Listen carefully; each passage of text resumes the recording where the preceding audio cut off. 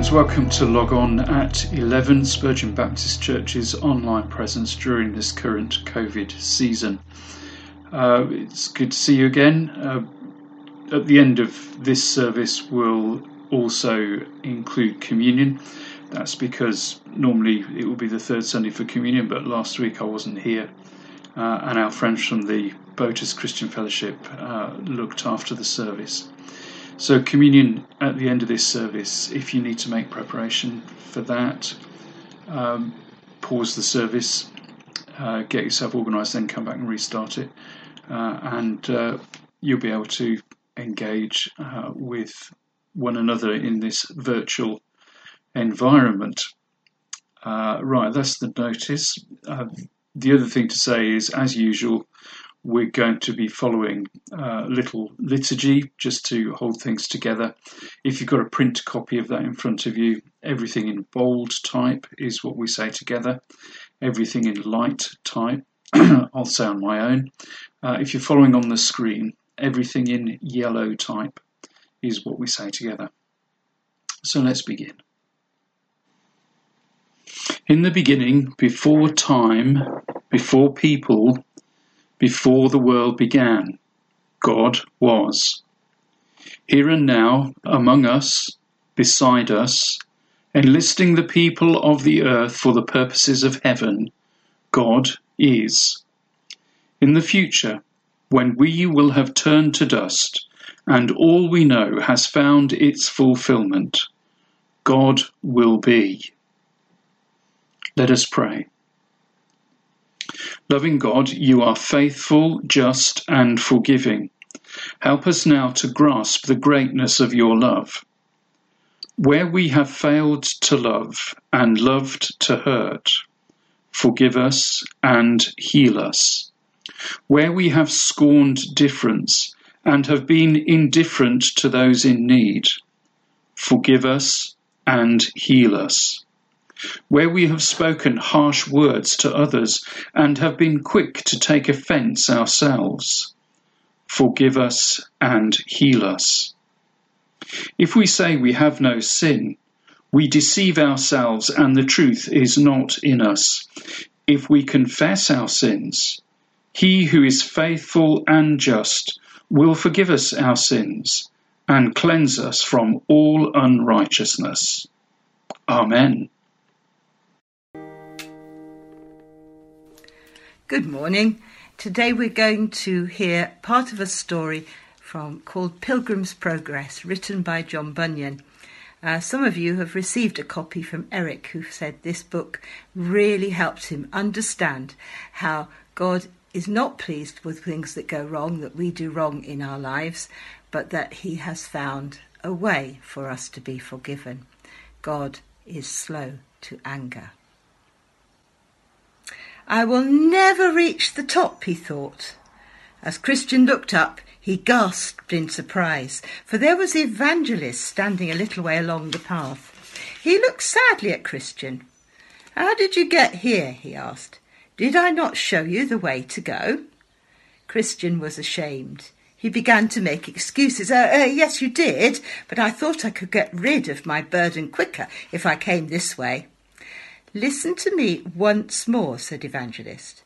"Do as I tell you and go towards the light. Do not take any notice of Mr. Worldly Wise's advice.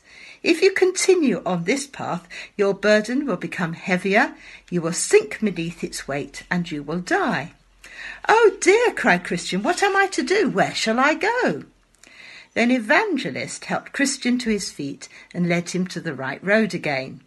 This time Christian could see the shining light quite easily, and soon he found the door. Over the door was a large notice which said, "Knock, and it shall be opened to you." Christian read the notice, then he knocked loudly. He knocked several times before the door was opened.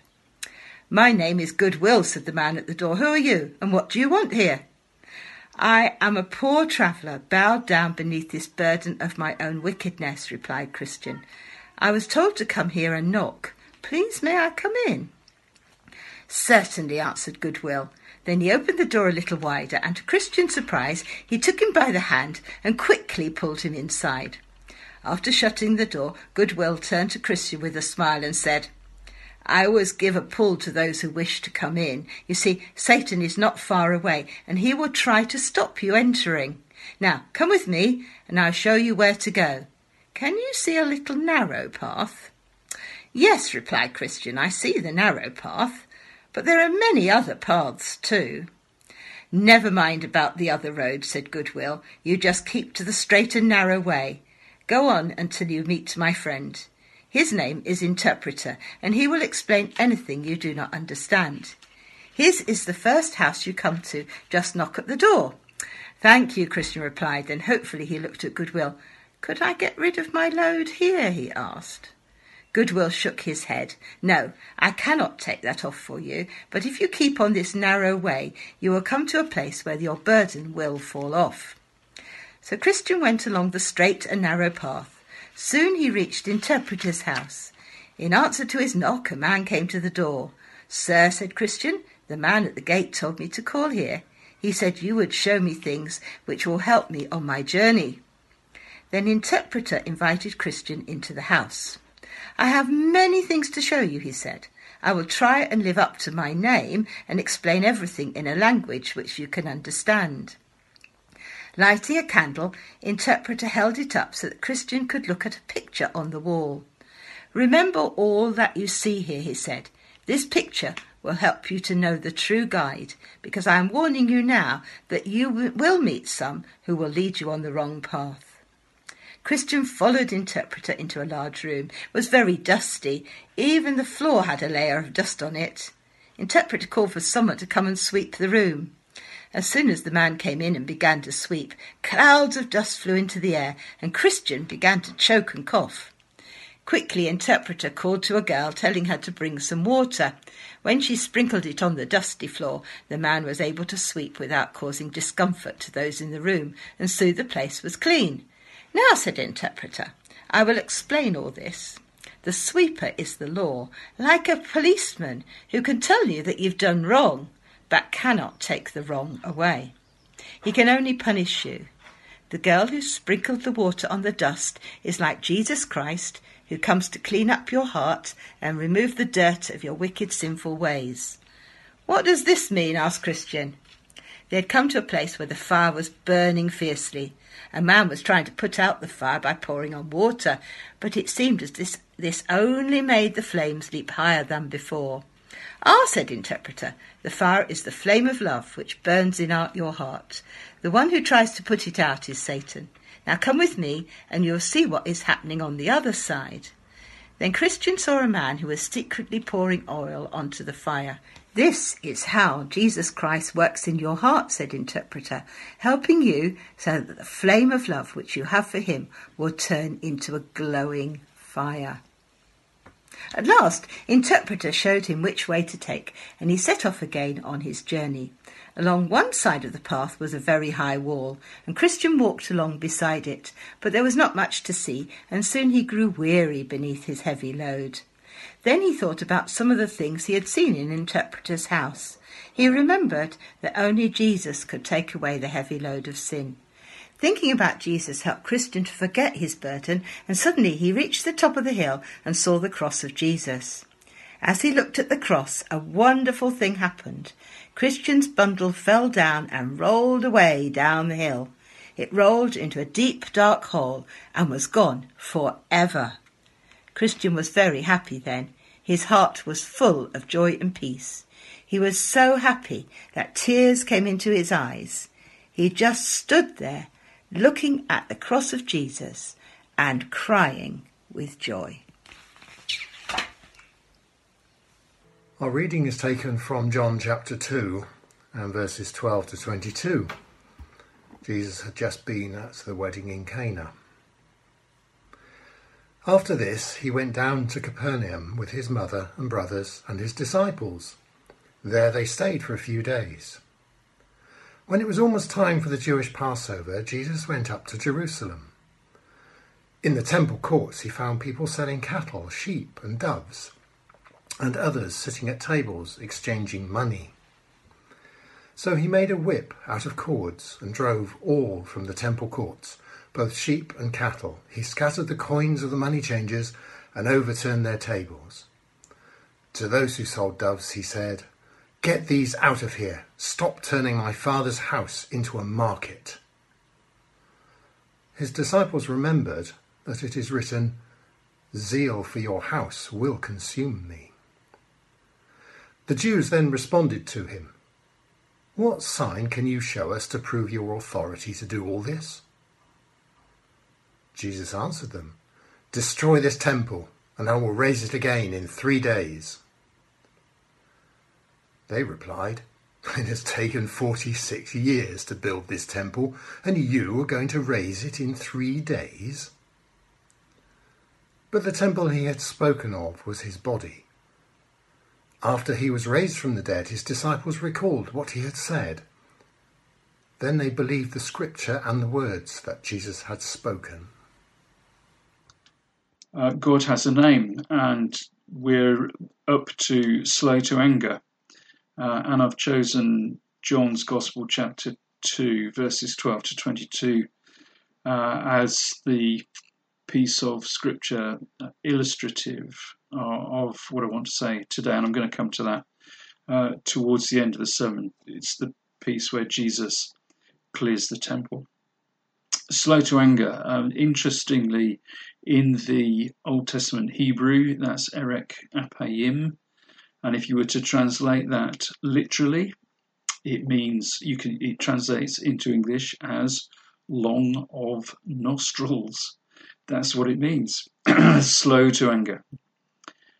Patient, we often translate that into English as, there's a very good English word from the past, which you don't hear very often now, long-suffering. I think that's a really good translation of this Hebrew phrase. It takes God a long time to get angry, but he does get angry. Long of nostrils is interesting, isn't it, to think about that? Just think about the physicality of your own body and what happens to us when we get angry. Your chest expands, there's a large intake of breath, your nostrils flare, expand, as you verbally let someone have it. You just tell them what you think. If we were slow to anger, like God, when we get mad, then we would close the mouth. You would purse your lips. You would breathe through your nose. One of the things I'm encouraged to do regularly, both as part of the warming down session at the end of my gym class, and also actually when I'm engaging in centering prayer, to breathe in through the nose and out through the mouth, and to do it slowly. Proverbs 14 and verse 29, whoever is erek payim, whoever is slow to anger, has great understanding, but one who is quick-tempered displays folly. Proverbs 16 verse 32, whoever is slow to anger is better than the mighty, and he who rules his spirit than he who takes a city. So being slow to anger is about being self-controlled. You still get mad, but you don't explode. Remember what we've been saying about God. God is a relatable being, and he made us as relatable beings because he wants to relate to us. He's not a force like electricity, but a relatable being, a person. I want to say like us, but that's the wrong way round. We are made in God's image, so we should be like him. He's not made in our image, much as we would like that to be the case. And I think we touched on that in the first in this series. The image of God that we have very often is something that we have created, and it's not the biblical image. It's not what the Bible says of God. It's not who the Bible says God is. So we have to be aware of that, and we have to be careful about that, and I'm going to come back to that again in a minute or two. God is slow to anger, But he does get angry, and we must acknowledge the reality of this. It is there in the Bible. So we were saying earlier, weren't we, just a moment ago, what picture comes into your head when you think about God? And this is really important. And we need to understand that picture of God, much as we would like to say, oh, well, it's all based entirely on what the Bible says, actually that is not the case. Very often, the pictures that we have in our head of God are informed by our culture. They're also informed by our family background. And if we've got one, a church background as well, as much as it is by the Bible. And we need to try and pay much more attention to the Bible and what the Bible says about God, which is why, of course, we're engaging in this little series at the moment. Slow to anger is what it says. This is what God says about himself in his self-revelation in Exodus 34.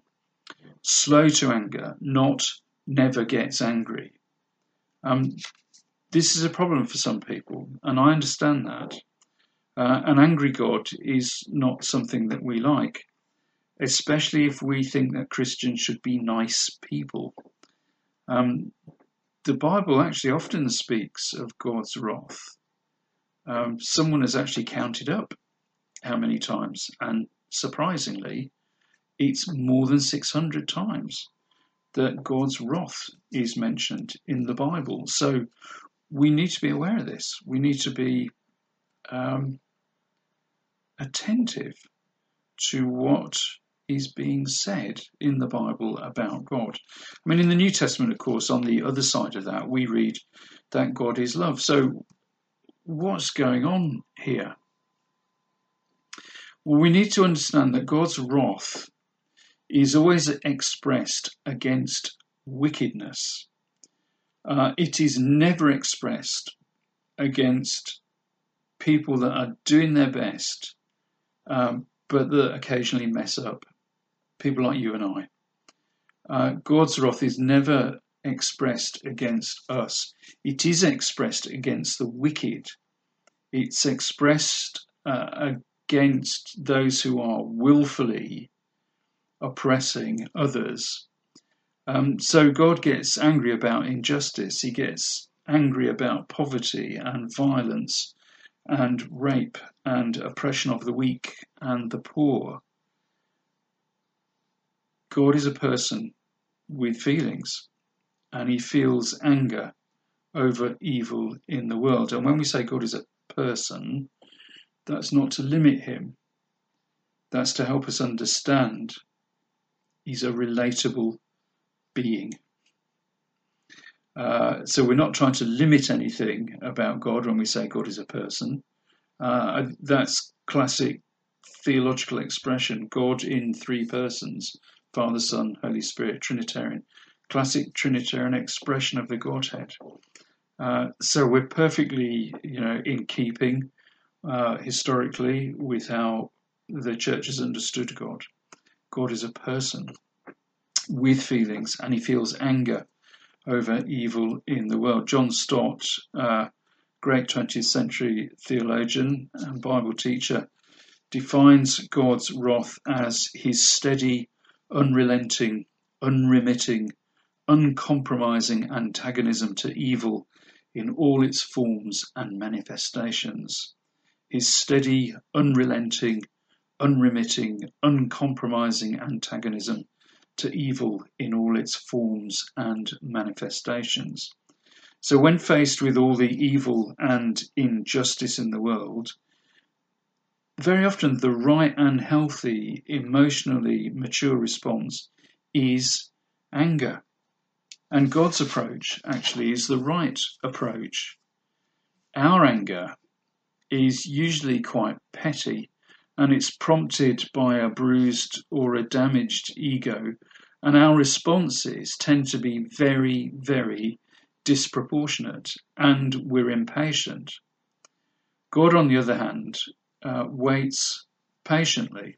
His anger builds to the right time and place, and it's properly directed against the appropriate peoples, groups, nations. And very often, always in fact, his wrath, his anger, and the expression of his anger leads to justice for the oppressed and not vengeance. It's all the things that our response is not. God's love, we mentioned. God's love is an attribute of his character. God's wrath is a response to evil in the world. And I would venture to say, friends, we see this most clearly in the person of Jesus. We see all of the attributes of God most clearly in Jesus. And I'm bound to say that because I'm a Christian minister. But it's what I believe to be true. It certainly seems to me that Jesus claims Godhead for himself. He speaks about that while he's alive. It's why he's arrested and tried by the Jewish authorities. That's what they want. The religious authorities of the day regard Jesus as a blasphemer because he claims Godhead for himself. He claims equality with God for himself. So, when we look at Jesus, and I would say to any of you, if you are new in the faith and you wonder, what is God like? You can very profitably spend your time reading the Gospels. So read Matthew, Mark, Luke, John. Read those 4 biographies of Jesus.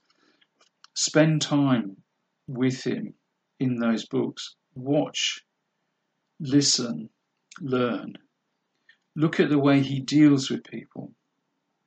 Look at the way he deals with those who know that they are sinners, who know that they fail regularly. Look at the way he deals with them.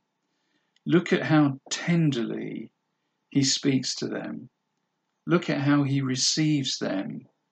Look at the way he goes out of his way to make time for them. And contrast that with the way that he deals with those who are self-righteous, those religious leaders who think they know what God is like and they're quite clear, and that because Jesus does not fit the mould that they have constructed, the questions that they ask are all about their standard and the standard they have set up. Look at the way Jesus responds to them. Look at the way he very often will tear down their false understanding of what God is like. You can approach Jesus. Hebrews, there's a lovely piece in Hebrews, isn't it? Chapter 4. Let us then approach the throne of grace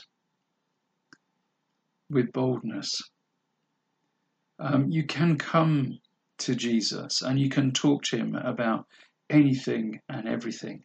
He is the embodiment of God. He is God incarnate. We can see it when you look at him. This episode where he clears the temple, I think this is fascinating. And it is troubling for a number of us because this doesn't fit a picture that we were taught maybe when we were children. It doesn't fit a picture that the world outside wants to portray. Gentle Jesus, meek and mild. The Jesus who is a milksop, the Jesus who doesn't take offence, the Jesus who is like a doormat. That Jesus is not the Jesus that you find in the Bible. That's a construct from somewhere else. It takes bits of the Bible and it just twists and mashes it and makes Jesus not what he is. Look at what he does.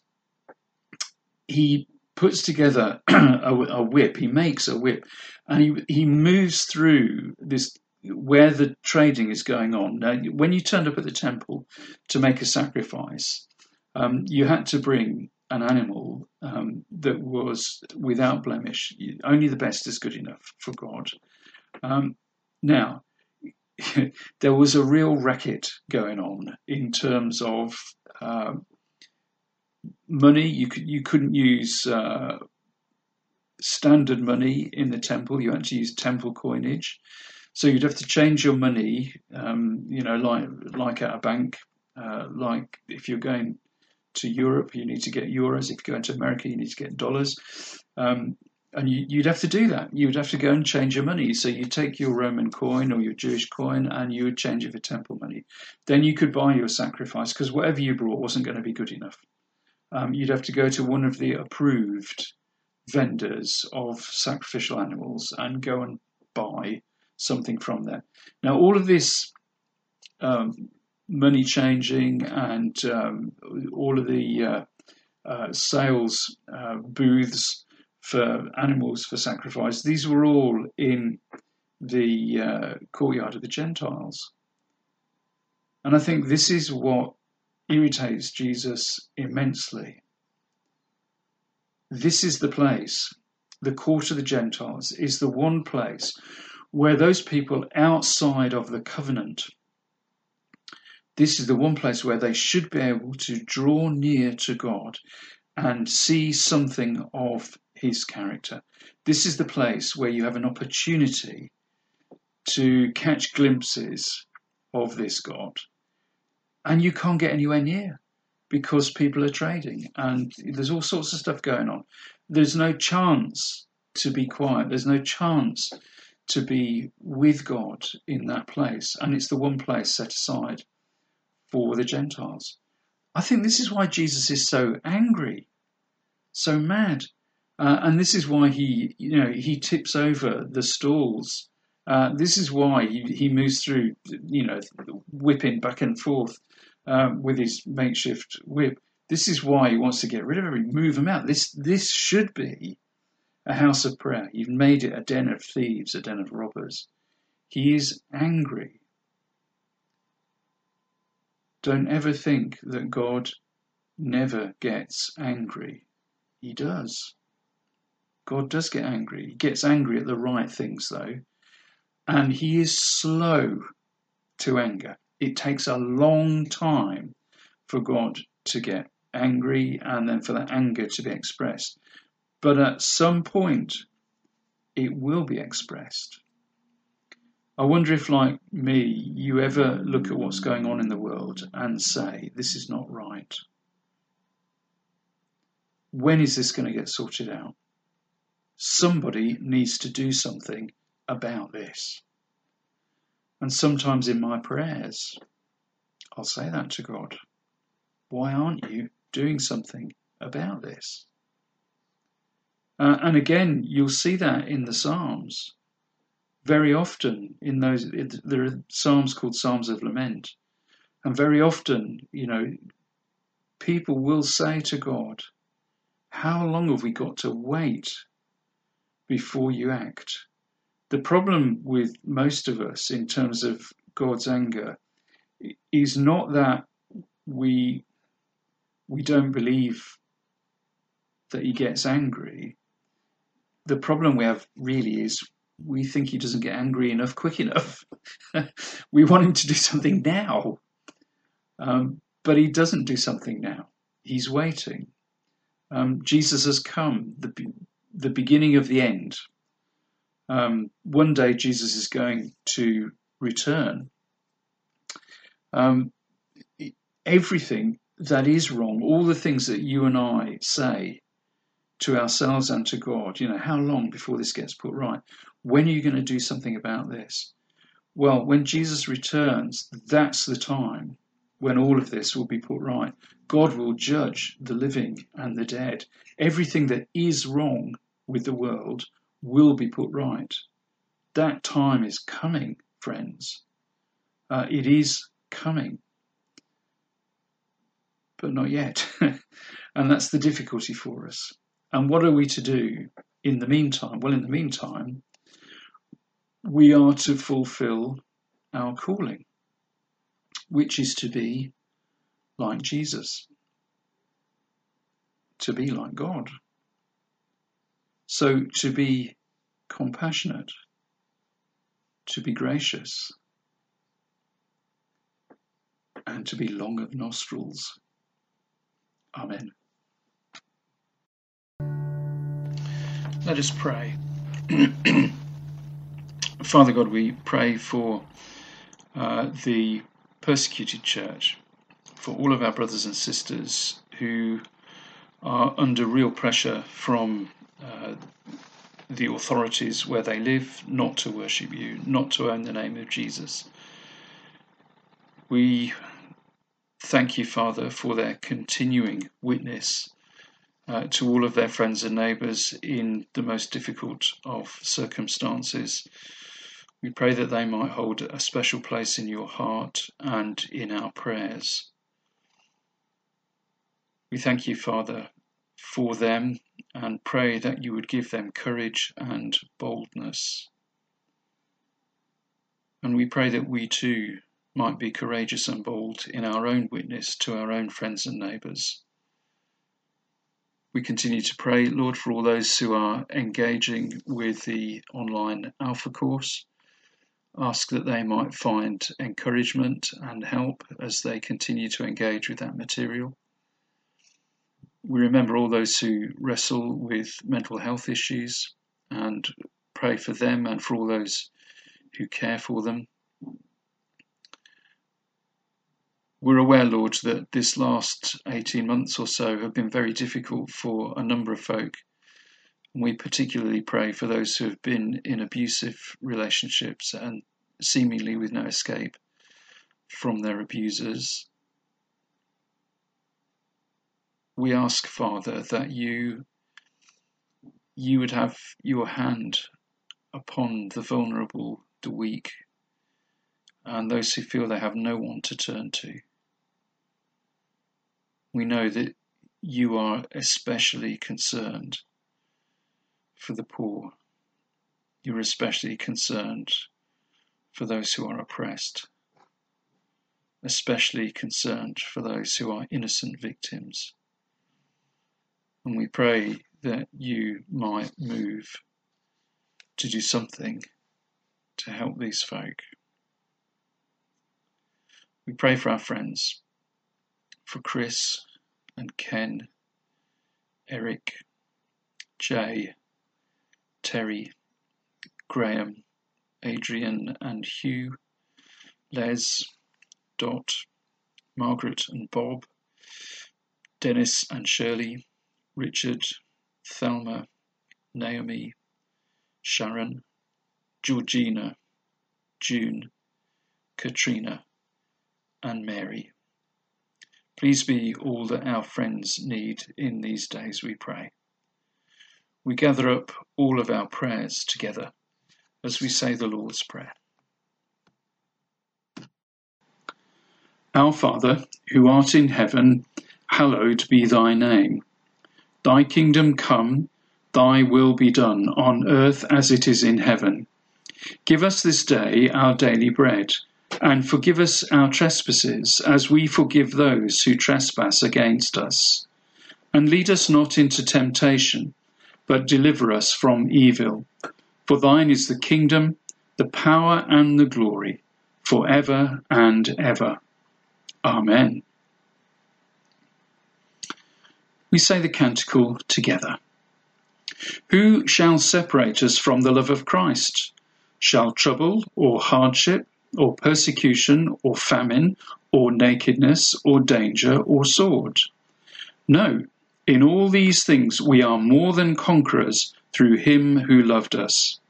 For I am convinced that neither death nor life, neither angels nor demons, neither the present nor the future, nor any powers, neither height nor depth, nor anything else in all creation will be able to separate us from the love of God that is in Christ Jesus our Lord.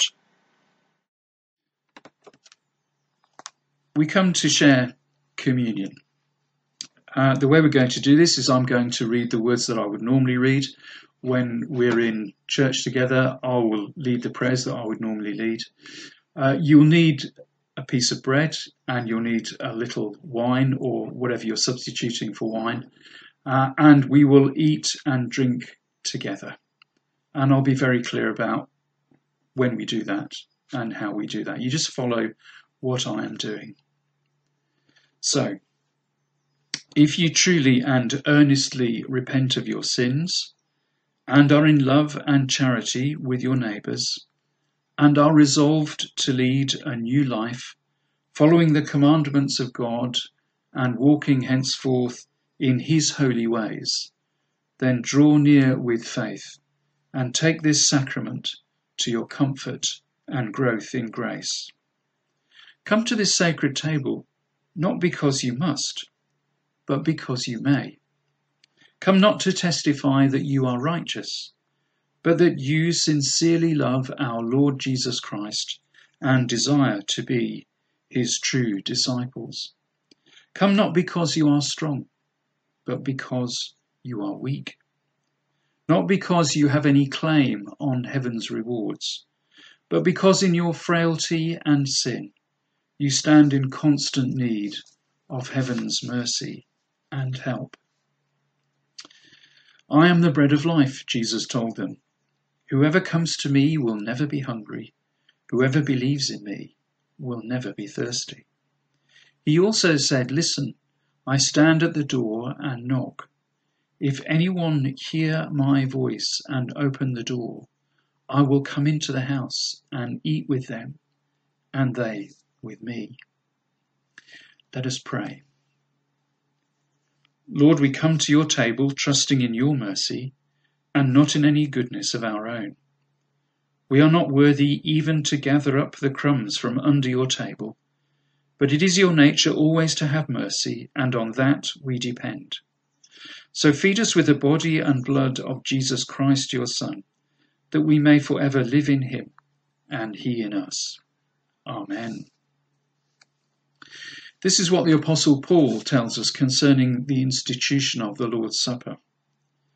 For the tradition which I handed on to you came to me from the Lord himself, that on the night of his arrest the Lord Jesus took bread, and after giving thanks to God he broke it and said, "This is my body which is for you. Whenever you do this, remember me." In the same way he took the cup after supper, and said, "This cup is the new covenant sealed by my blood. Whenever you drink it, do this in memory of me. For every time you eat this bread and drink the cup, you proclaim the death of the Lord until he comes." Jesus offered a prayer of thanksgiving for bread and for wine, and we shall do the same. Let us pray. Father God, thank you for bread and for wine, ordinary things, which in your hands become extraordinary. We thank you for giving us something physical to help us remember you. Your body broken for us, the bread broken. Your blood shed for us, the wine that we can taste. Things to touch and see and taste. Thank you, Father, for putting these things into our hands. As we eat and drink, may we do so with thankful hearts. Amen. So after he'd given thanks, the Lord took the bread and he broke it and said, "This is my body, which is for you." The body of Christ broken for us.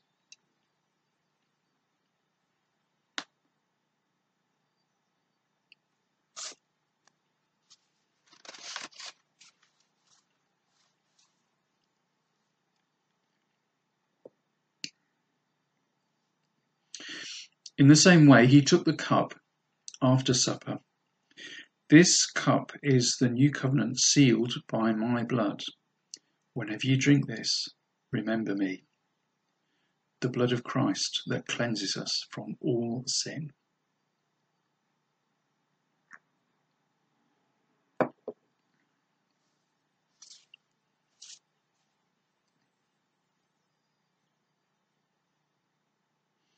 Almighty God, we thank you for feeding us with the body and blood of your Son, Jesus Christ. Through him we offer you our souls and bodies to be a living sacrifice. Send us out in the power of your Spirit to live and work to your praise and glory. Now go into God's word with joy and peace and love and hope in your hearts. And the blessing of God Almighty, Creator, Redeemer and Sustainer of all, be with us all evermore. Amen.